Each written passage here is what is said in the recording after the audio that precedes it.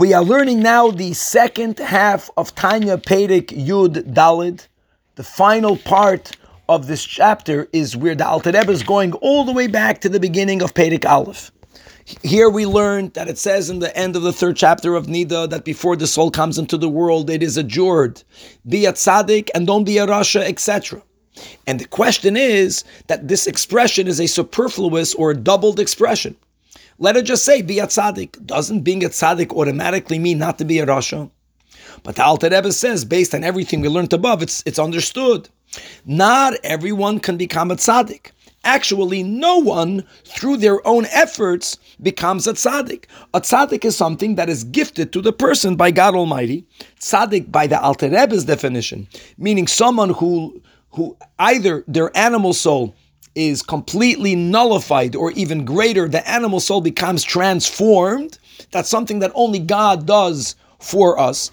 We do have the capacity and the responsibility of not being a rasha. So first of all, we swear not to be a rasha because indeed that is within our power.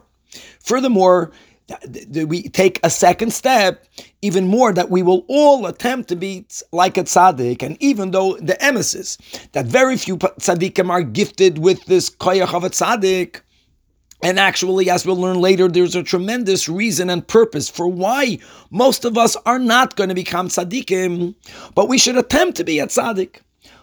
We should attempt to become so despised with that which God doesn't want that we should have that dissent. We should have that contempt for evil like a tzaddik does.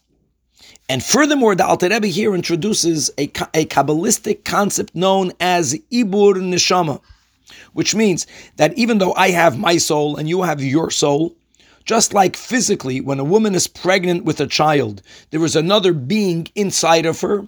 There is a possibility that a non-tzaddik, which is most of us, at least at times, we can become impregnated with the neshama of a tzaddik, and relative to who we are, we can become a lot more tzaddik-like. And that's the pshat, that everyone has the koyach not to be a rasha. And we should do our part of attempting to be as much like a tzaddik as we could, of having our animal souls nullified. And even on a greater level, having some of our animal souls completely transformed into Kedusha. And with that we conclude the 14th chapter.